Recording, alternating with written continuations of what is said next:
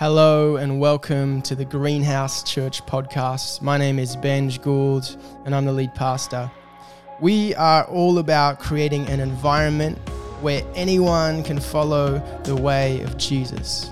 So we hope that this teaching helps you on your way.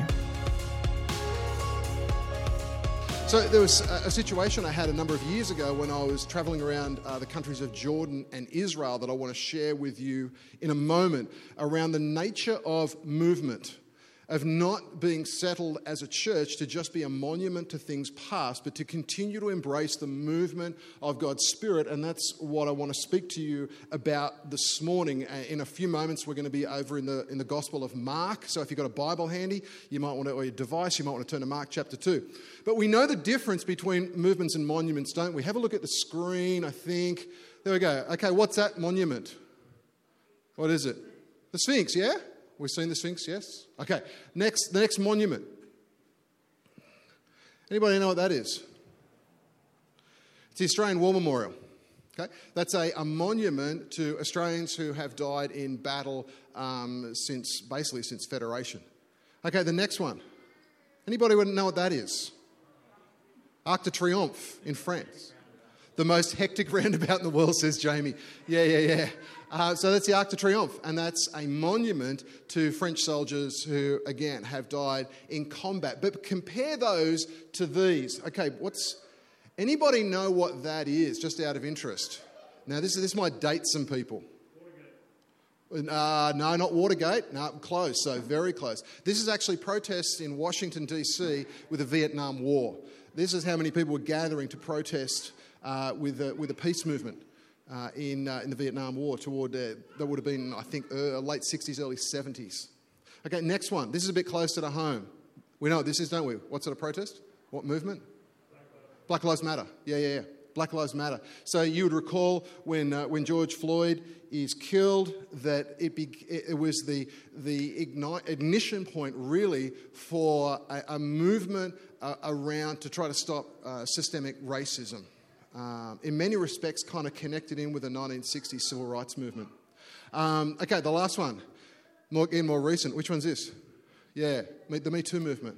Okay, Me Too movement, fighting against sexual assault and rape culture that tends to increasingly exist, it would seem, particularly within Western cultures. These are not monuments, these are movements. Monuments tend to be predictable. They tend to often look nice.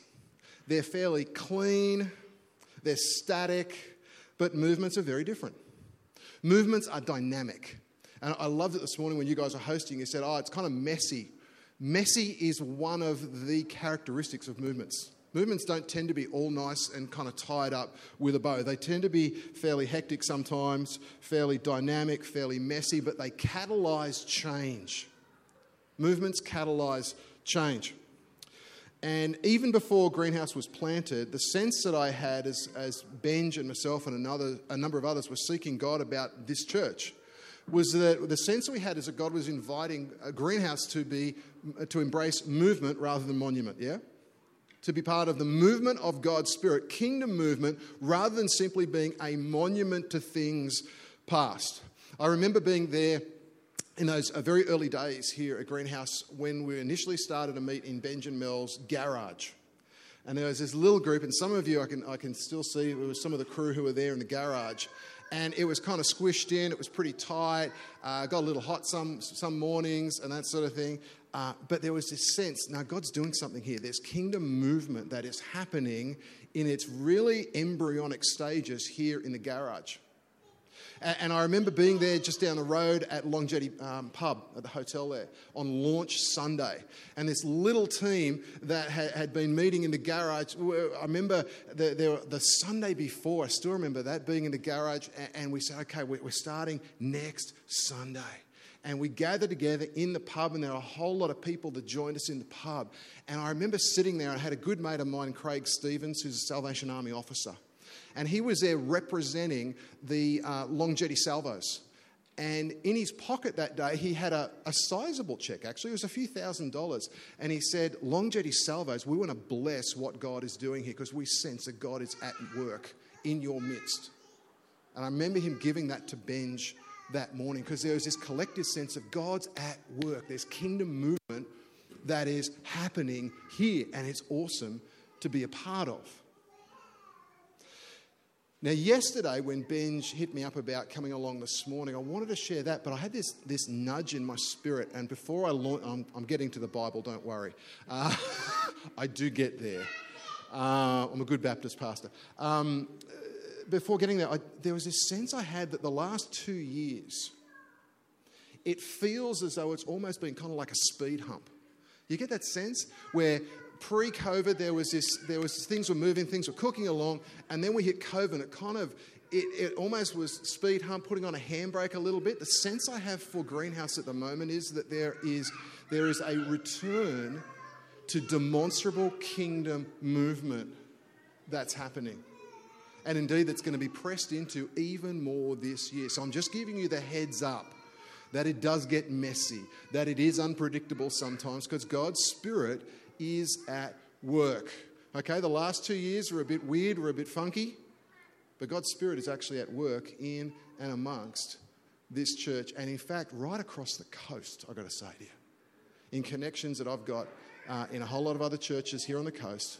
God's at work here on the coast doing some stuff that is prototype, atypical, and kingdom impacting. More of that later. Okay, so going back to this revelation that I had a number of years ago in Israel. I was part of a team. We were touring around Jordan, Israel. We got to Israel. We're up in the north, okay, up in the Galilee region. And there's this city, this town up in the Galilee called Capernaum. Maybe you've heard of Capernaum when you read the Gospels before. It was kind of one of the key towns that Jesus did a whole lot of his ministry in Capernaum. And we travel to Capernaum there, and we go in through these gates, and the very first thing that you see as you go in through the gates, it's the most epically designed, I think, church. And the reason it's epically designed, it's an octagonal shape, and it honestly, it looks like a flying saucer. And it's suspended up high, and it's held up by 8 different kind of concrete pylons. Have I got a photo of it there? I'm not sure if I can... Yeah, there it is. Okay. So honestly, if you look at it that way, it looks like the Millennium Falcon, for those of you who are Star Wars fans. It honestly does. But it sits on these big concrete pylons, and the reason that it's suspended is because of what's underneath. And I think I've got a photo of what's underneath as well. Okay, this is the remains, the ruins, if you will, that they understand to be the Apostle Peter's home in Capernaum. Now, I won't go into detail, but there's actually pretty reasonable archaeological evidence to suggest that this was actually Peter's home, the disciple, the Apostle Peter. And so I remember being at ground level, looking in here. This is where I took the photo from, looking in here and thinking, wow, if they're right, and there's a good chance they are, this was a place where there was like amazing God movement happening, kingdom movement happening. This is a place where people were getting healed. You might recall the story of Peter's mother-in-law that Jesus heals from a really bad fever. This is a place of really intimate, beautiful relationship that's happening. This is a place where Jesus was teaching and people were gathering and the Holy Spirit's at work and people are getting delivered. And this is awesome. It's so humble. It's just made out of basic black basalt. It's a really basic building. It's messy, but there's kingdom movement that was happening here. And so I walk back from that, and if you go back to the previous slide, thanks. I walk back, and I go up these stairs that are on the side. So I wander up the stairs, because I wanted to have a look in the Millennium Falcon. I wanted to have a look in there and see what it was like. And so I wander up the stairs, and just as I'm about to open the door, I look, and on my left, there's this sign. And the sign says, "Shh. You're not allowed to talk in here." Which for me as an extrovert is like losing a limb. But so I very quietly open the door, tiptoe in. And on the inside of this church, it's amazing. Beautiful parquetry floors, just impeccable. There are these wall hangings on the sides that look amazing.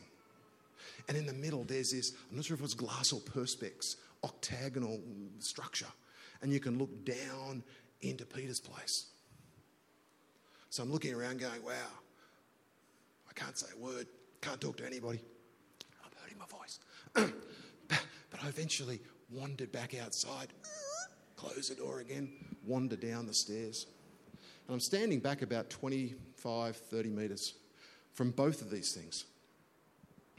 This Millennium Falcon Flying Saucer Church on top and Peter's Place underneath. And God did a work on me that day, honestly. And as I'm looking at these things, I sensed in my spirit, God's spirit saying, hey, down there, that was movement. Down below, that was movement. God's spirit at work, people coming to know Christ, deep relationship, Holy Spirit at work. Up top, that's a monument. It looks good, it's pretty, it's static, it's predictable, but it's a monument. Movement, monument. Monument, movement. Then I sense God's Spirit say to me, Craig, what do you want to give your life to? What do you want to give your life to? Do you just want to be into making yet another a church monument that it looks pretty on the outside and it, people go, ooh, that looks nice. It's predictable, it's static, but there's no work of the Spirit going on there. It's dead. Or do you want to give your life to being part of my movement, kingdom movement, where the Spirit's at work, where people's lives are getting touched and transformed, where people are moving from darkness to life, from death to life? Do you want to give your life to partnering with me in the redemption of lives and of communities and of nations? What do you want to give your life to? And it was on that day when I said, Lord, I want to partner with you in kingdom movement. Jamie was just highlighting before my new role, which is the official title is Associate Director for, Discipleship and Leadership Development. That's right, yeah. And basically what it's about is helping churches to embrace movement, essentially. Seeing people become passionate followers of Jesus, disciples of Jesus, and growing up particularly next-gen leaders who would embrace the movement that God has for us. So, I want to take you to a passage of Scripture that is all about kingdom movement. As I said, if you've got your Bible there, Mark chapter 2. Mark chapter 2. And I may not be a grandpa, but I do need my other reading glasses for such a time as this. Mark chapter 2, verse 1. It's a story, it's a kingdom movement story. It's a story in Capernaum, the very place that I was just talking to you about. It says, a few days later, when Jesus again entered Capernaum, the people heard that he had come home. So many gathered there that there was no room left, not even outside the door. And he preached the word to them. It may well have been actually in Peter's Place that this happens. Some men came bringing to him a paralytic, so a guy that couldn't walk, carried by 4 of them. Since they could not get him to Jesus because of the crowd, they made an opening in the roof above Jesus, and after digging through it, lowered the mat the paralyzed man was lying on. When Jesus saw their faith, he said to the paralytic, Son, your sins are forgiven. Now some teachers of the law were sitting there thinking to themselves, why does this fellow talk like that? He's blaspheming. Who can forgive sins but God alone? Immediately, Jesus knew in his spirit that this is what they were thinking in their hearts. And he said to them, why are you thinking these things? Which is easier to say to the paralytic, your sins are forgiven? Or to say, get up, take your mat, and walk. But that you may know that the Son of Man has authority on earth to forgive sins, he said to the paralytic, I tell you, get up, take your mat, and go home. And he got up, took his mat, and he walked out in full view of them all. And this amazed everyone. And they praised God, saying, we have never seen anything like this. This is a kingdom story. Back in, if you flick across to Mark chapter 1, verse 15, it says that the time has, Jesus says, the time has come, the kingdom of God is near, repent and believe the good news. This section in Mark's gospel is really, Jesus is unpacking what life looks like in the kingdom. And throughout Mark's gospel and other gospels as well, he's going to tell stories about the kingdom. He's going to perform miracles of the kingdom. And here, this really is a kingdom story that unpacks what kingdom movement looks like. And there's a few things that I want to highlight highlight that from this passage, this story this morning. The first one is where there is kingdom movement, the king is extending grace. We've been singing a fair bit this morning about grace. In verse 5 there, go back to the text again. In verse 5 there, it says, when Jesus saw their faith, he said to the paralytic, "Son, your sins are forgiven." You see, King Jesus has this deep desire for reconciled relationship between God the Father and people. Later on in this same gospel, Jesus would say, "For even the Son of Man," that's the term he used for himself, "even the Son of Man did not come to be served, but to serve, and to give his life as a ransom for many." The pinnacle, if you will, of Jesus' desire to see kingdom grace extended was in the cross. And what others saw as complete defeat, he says, no. That is the vehicle by which I'm going to bring reconciliation between the Father and humanity. And it is vindicated through his resurrection, because not even death can hold Jesus down. Jesus is all about extending grace. And then he hands to us what the Bible calls this ministry of reconciliation, that part of the role of the church, in fact a key part of the role of the church, is this ministry of reconciliation, where the completed work of Jesus on the cross and through the resurrection, we now get to communicate that and to live the reality of that out wherever we are. The Apostle Paul talks about this over in 2 Corinthians chapter 5. He talks about that, we are participants in this ministry of reconciliation. And one of the beautiful things about kingdom movement is you never know where it's going to show up. You never know when the Spirit's going to say, now. So, a few years ago, Carolyn and I were up on the mid-north coast. And a good friend of ours had said, look, if you're ever up around that way, there's this little winery called Villa d'Este. And he said, you've got to go there. The reds they make there are just beautiful. It's a lovely location, and it'll be marvellous. So Carol and I said, well, we'll head up to Villa d'Este to check this place out. It's only a little kind of boutique winery. And so we go up there and we drive up, and eventually we're on a dirt road, and we drive up out of the valley where all these beautiful vines are growing, and we get to the cellar door. And when we get to the cellar door, we find that we're the only ones there, and we're thinking, oh, this is a bit awkward. Maybe we didn't get the hours right or something. And all of a sudden we hear this, down the hill comes this guy on a quad bike. And he's an older gentleman, and we find out later he's Hungarian. And he gets to the cellar door where we are, pulls up, and then says, my friends, welcome to Villa d'Este. I can't do a good Hungarian accent. It wasn't bad? Yeah, I'm not sure it was great. But he welcomes us, this gregarious Hungarian kind of grandfather type figure. And he looks around, and honestly, it was a gorgeous situation. We're up on the hill, there's a tree, there's a picnic bench underneath it, and then you look down the rolling hill down to the valley where the vines are growing. It's just gorgeous. And he says, my friends, why don't I grab one of my best bottles and grab some crackers and cheese and quince dip, and we'll go to the picnic bench. We'll have a lovely time together. And we're going, sounds good. Free red wine. And so he goes and grabs a bottle of his red, uncorks it, and then he pours a bit out, and I go to grab it, and he says, no, you must let it breathe first. And I'm going, seriously? That's a thing? Okay, got to let it breathe. So we're letting the wine breathe and woofing into some dip and quince paste and crackers and cheese and all that sort of stuff. Having a delightful time. And he says to us, in his Hungarian accent, he says, so, what do you two do for a living? And Carol and I look at each other and we said, well, we're both pastors in a church, like ministers in a church. He says, and then he says to us, my mother, she was Catholic. I'm not. My mother was Catholic. My wife goes to a Protestant church. Tell me, what's the difference between Protestants and Catholics? That's his opening question. And I'm going, oh, great. I've got to cover a 500 years of Reformation history. This is going to be awesome. Quick, pass the wine now so I can... No. And so I answer that question in a completely forgettable manner. But it was his next question that got me. He looked at me and he says, so why would Jesus die on the cross for me? straight up. So why would Jesus die on the cross for me? There's kingdom movement happening. Kingdom movement. It would appear that his wife had been sharing faith with this guy. And he wanted to know, why would Jesus die for a bloke like me?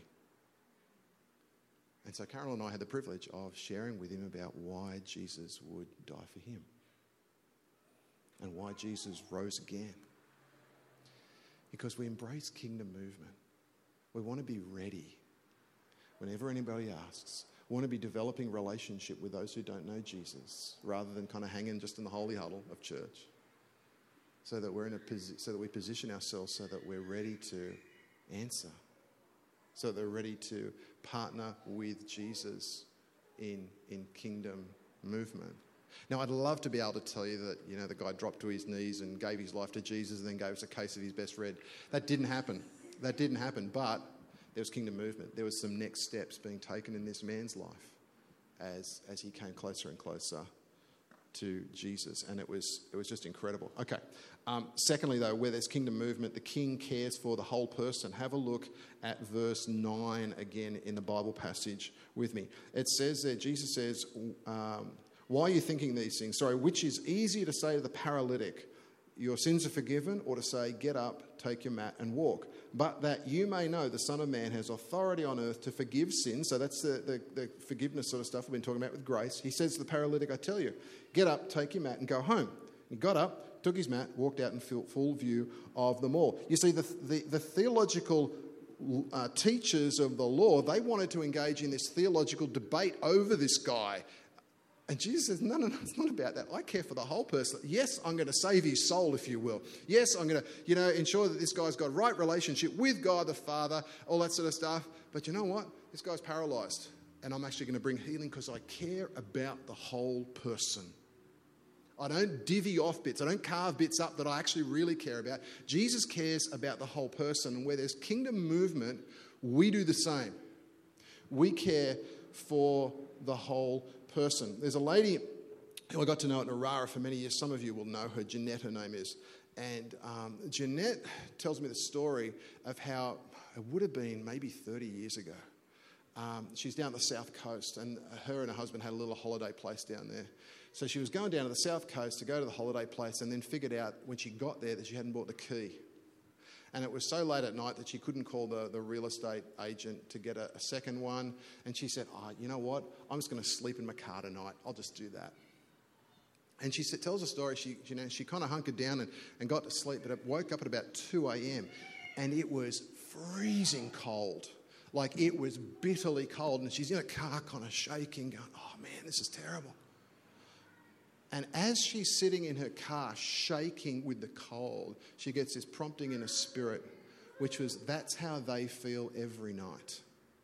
And the they being the homeless of the Central Coast. That's how they feel every night. And this revelation she got that night, because she's a lady who embraces kingdom movement like few people I know. She's an amazing lady.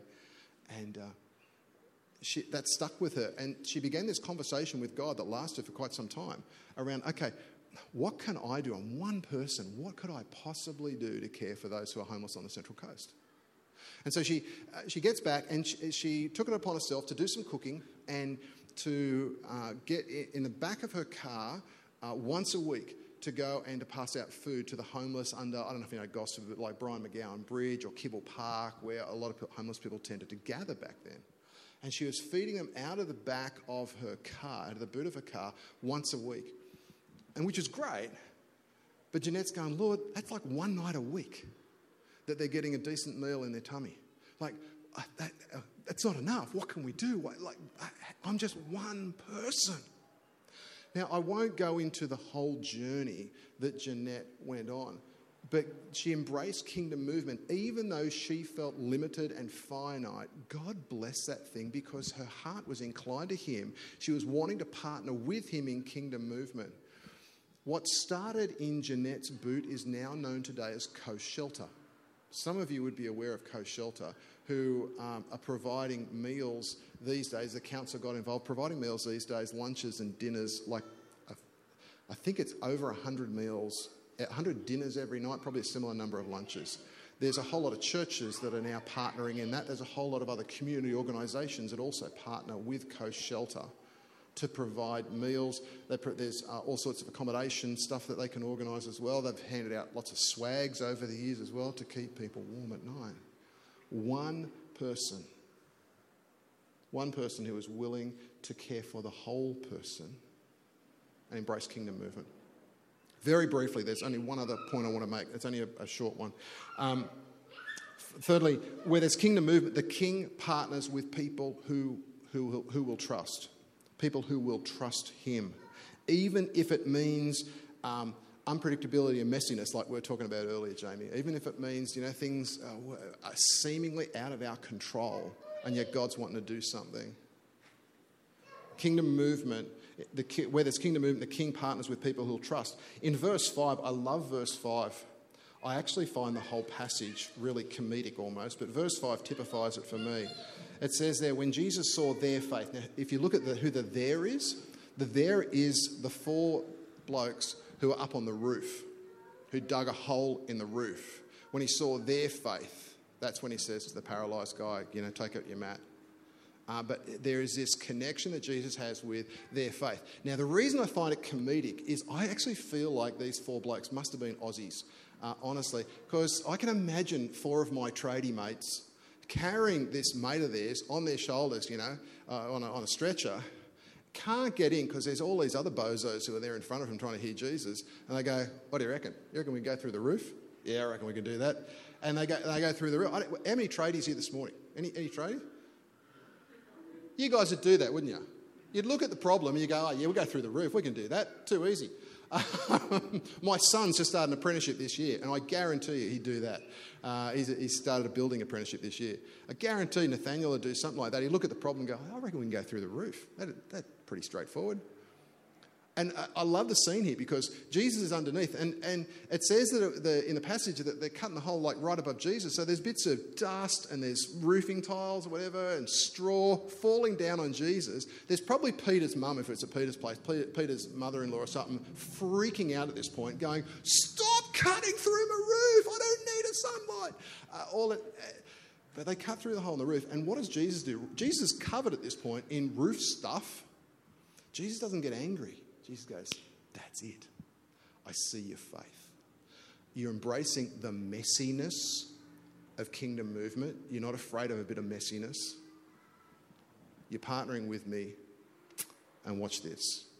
I'm going to forgive this guy. I'm going to restore his capacity to walk as well. And I believe, friends, that Jesus is still looking today for people who will trust him. People who will trust him. People who will partner with him in moving out into the community rather than settling for being just another monument-style church. Yeah. Thanks, Vince. Yeah. People who move out into the kingdom, into the community in the name of Jesus with the empowering presence of the Holy Spirit. That's what he's looking for. And that's actually been the genesis of this church. That's the genesis of Greenhouse. That's what we were praying for years ago when Benj and I were walking the streets of Melbourne and God started to fire something up about this church. That's what we were seeing in Benj and Mel's garage a few years ago. That's what we're seeing down at the pub. And I believe, particularly now post-COVID, when we're getting over the speed hump a bit more, my sense, and I want you to discern on this as well, my sense that there is going to be a fresh embracing of kingdom movement, because this is a time as a church, to be really honest, you could be tempted to just go into monument mode, hunker down, we'll just kind of worry about ourselves. No. I want to encourage you guys and girls today, press into kingdom movement. Press into the creativity that is there, the risk-taking that is there, the messiness that is there, because I guarantee it, you won't regret it. I guarantee you that you will have stories that you will tell your kids and your grandkids about this is what happened when we trusted God, when we embraced the messiness of movement rather than settling for a monument. Let me pray for you guys. Just want us to have a little bit of time where we can maybe seek God privately. So I want to give you a bit of space for you to ask God, hey, what do you want to say to me today about this whole movement or monument stuff? Are there spaces and places and people that you want me to proactively be extending grace in? Are there things that you're calling me to about caring for the whole person? Are you simply inviting me to trust you? I want to give you a bit of time just to really seek God on that one.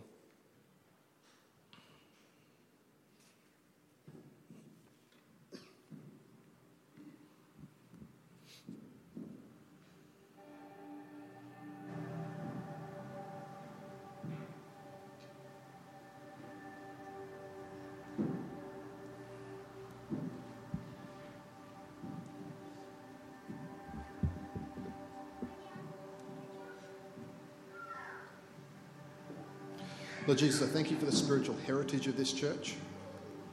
I thank you that this was really born out of a time of seeking you. Lord, it was born out of an embracing of movement, of partnering with your Holy Spirit in kingdom movement. And Lord, I pray that afresh as Greenhouse continues to go into 2022 and beyond, that you would lead them and guide them to not simply be yet another monument church where the best days are behind them and they're just kind of flying a holding pattern and it's kind of insular and static and predictable. But Lord, I pray that they would embrace the work of your Spirit. Lord, I pray that you would give them eyes to see their local community in fresh and creative ways, ways that stretch them, ways that think much like Jeanette 30 or so years ago. How could we ever do that? Lord, that it would push them into the realm of faith rather than simply operating under their own steam. God, I want to pray for your servants, Benj and Mel, and I thank you so much for them. I pray that you would continue to stir them up. I pray that collectively as a church, we would make their ministry a joy and not a burden. And Lord, I pray that you would give us stories to be telling our kids and our grandkids about your goodness and about your faithfulness, about your power, about how you continue to restore, how your best days are not behind you, but rather that you partner with us as we trust in you. Lord, as we are willing to give ourselves to you wholly. Lord, help us to be a people of grace. Help us to see the whole person and to be a blessing in that realm as well. Help us to be a people of trust. And we ask these things in Jesus' name. Amen.